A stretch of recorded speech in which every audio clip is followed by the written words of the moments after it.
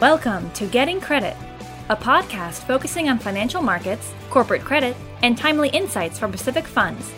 Here's your host, Dominic Nolan, Senior Managing Director of Pacific Asset Management, the sub-advisor for the Pacific Funds Fixed Income Funds. Hello, and thank you for tuning into number 11. In this episode, I want to highlight a couple developments that have occurred over the past few weeks, but in the context of the effects on markets and economies. In particular, some details of the recent stimulus package and the adjustments to expectations given the results from the Georgia runoff, and finish with risks to the current economic recovery. I also want to note that while the events at the Capitol are certainly the most newsworthy, I view them as more non-economic and political in nature, but did feel the need to mention it given the lives lost. Let's start with the new stimulus bill. But before I go into details, I want to frame something I found interesting. You think about the CARES Act in March of 2020, that was $2.2 trillion. There was actually the HEROES Act, which was approved by the House in October of 2020 for $2.2 trillion, which didn't end up passing through the Senate. We finally got to a bill that was approved in December for about $900 billion. What I found interesting was when I looked back at the financial crisis, TARP, which was hugely in the press and had significant emotions throughout our country about TARP and bailing out the banks. TARP was initially $700 billion, ended up being $430 billion, of which they got back more than that. So the bill that was passed a couple weeks ago was less than half of the CARES Act. TARP ended up being less than half of this. So we have passed essentially $3 trillion in stimulus this year. TARP was a little over $400 billion, just to shed some perspective. I found that interesting. I'll start with some details. From a stimulus check standpoint, the CARES Act was $1,200 to single filers. This is going to be $600. Basically half the stimulus check with the same income levels. Stimulus for child dependents, $600 for all dependents 16 and under. College students 24 and under are not eligible. As it relates to unemployment insurance, the federal addition to the state is $300 per week. That is half of what the CARES Act was, which was $600 a week. That expires March of this year, so about 11 weeks. And then another round of PPP was passed in this bill. The original CARES Act was $650 billion. This is $325 billion, of which $280 is meant for businesses. So you actually go to the SBA website.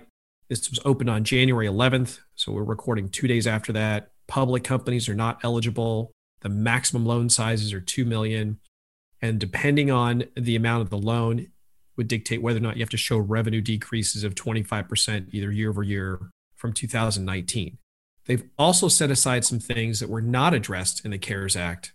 One is some dollars for venues, theaters, and museums. So $15 billion of that $325 is reserved for those type of businesses. $20 billion reserved for businesses in low-income communities. And then you have eviction bans based on the CDC eviction moratorium that extends through January 31st of this year. And then two elements that were put through in this stimulus package that were not part of the CARES Act was funds for school reopenings, which is about $82 billion, and then coronavirus testing and tracing, which has been approved for $69 billion. So you add it all up, slightly less than $1 trillion, added some things that were not part of the CARES Act. They were part of the HEROES Act, but this is a much more dialed down version of the HEROES Act. That's your high-level view of, or high-level data on the new stimulus package. There really isn't a name. You'd call it CARES Act 2. But I think it's an interesting segue into sort of what the markets and what economies are expecting now into 21. And here's where I'm going. With the Georgia election outcome now in hand, the Democrats now hold the House, tiebreaker for the Senate, and POTUS. And essentially the markets are expecting spending or stimulus. So we just talked about the recent stimulus passed. The markets and economies are expecting 2 years of stimulus now. And we'll get into more detail with that. So why would I think that the new administration is going to spend a lot more than originally thought? Well, let's go back and look at a few data points. The first one being the HEROES Act. In October of 2020, the House passed another $2.2 trillion stimulus package, which was shot down by the Senate. You go to later in the year, around this stimulus act, the House approved $2,000 stimulus checks. The president approved $2,000 stimulus checks. The Senate shot it down, said $600 is what they're willing to approve. You also factor in the unwinding of the primary corporate credit facility and the secondary market corporate credit facility as it relates to the Fed and Treasury. And what you have is a situation prior to the Georgia runoffs where multiple data points showing the House is willing to spend. The Senate is going to be a little tighter about this. And ultimately, that's the big change from the effects of the Georgia runoff. For a GOP Senate now switching over to a split Senate with a tie-breaking vote being the vice president, you have a path now for stimulus that is largely unencumbered. So what does that mean? Well, I think most folks, the base case would be there's going to be a lot more spending. There's probably going to be new stimulus coming that either ties a little bit of the gap between the HEROES Act in October and the recently approved stimulus. And there's also a base case that long-awaited infrastructure package could really emerge later in the year. So most folks looking at the new set of administration are expecting this spend, which is what you're seeing that reflected in markets. You're also seeing that reflected in inflation expectations. Treasury yields moved higher by 20 basis points in the following week after the Georgia runoff. So that to me is the real big change in the effect of the Georgia runoff. And that has significant impacts on a variety of markets, which we're seeing being underwritten right now. So given the Georgia results, coupled with the new stimulus package and the vaccine rollout, what are the risks to our economic rebound and the recovery in 21? Well, the easy one is vaccine progress. That is critical to this. And where we sit today, production and distribution seem to be moving well. Administration is not optimal yet, but it seems to be ramping up. So as I speak today, the U.S. is administering about 600,000 shots a day. That was significantly higher than the 250 they were administering in December. In my opinion, efficacy and adoption are certainly being watched, but we are seeing some adjustments made. And recently, the CDC is recommending opening up to people over 65. So rather than that highly structured tiers, you're starting to see just a more open approach to vaccine administration. I think that's a good thing. From an economic rebound standpoint, more stimulus is expected. The biggest risk there is an austerity mentality. While that was uncertain under a GOP-controlled Senate, the prospects for an austerity mindset are less probable at this point. And as a result, I would underwrite that risk as pretty low from the austerity standpoint. The caveat to that is if you have a split chamber, swing votes matter. So if you have 50 votes one way and you need 51, or you have 49, you can have a couple of senators with tremendous amount of leverage depending on certain legislation.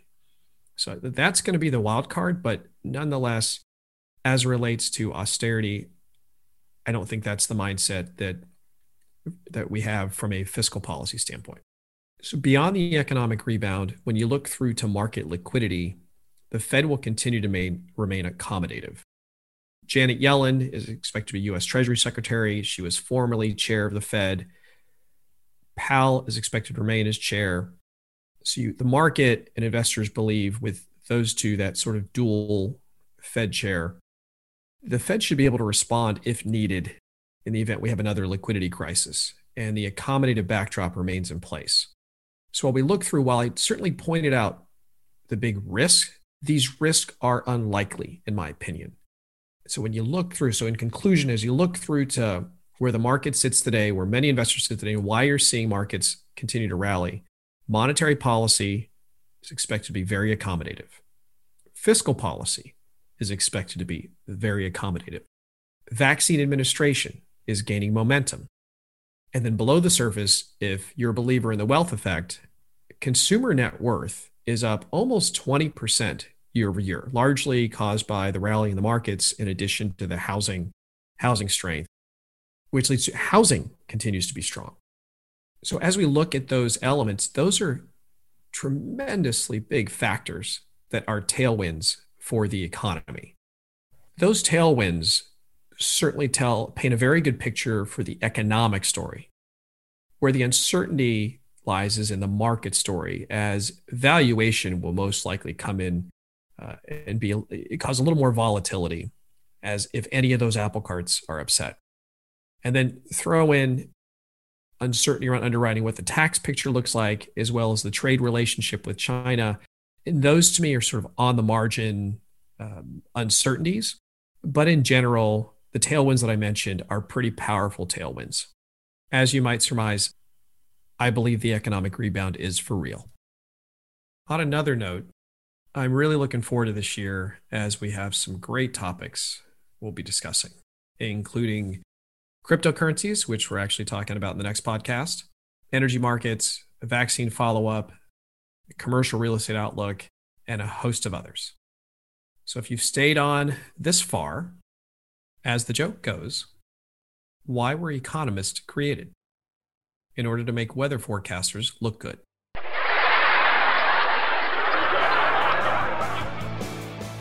Thank you, and stay tuned.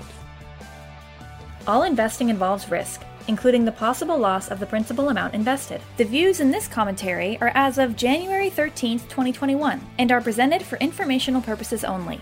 These views should not be construed as investment advice, an endorsement of any security, mutual fund, sector, or index, or to predict performance of any investment. The opinions expressed herein are subject to change without notice, as market and other conditions warrant. Any performance data quoted represents past performance, which does not guarantee future results. Any forward-looking statements are not guaranteed. All material is compiled from sources believed to be reliable, but accuracy cannot be guaranteed. Sector names in this commentary are provided by the fund's portfolio managers and could be different if provided by a third party. Pacific funds are distributed by Pacific Select Distributors LLC, member FINRA and SIPC, a subsidiary of Pacific Life Insurance Company, Newport Beach, California, and are available through licensed third parties. Pacific Funds refers to Pacific Funds Series Trust.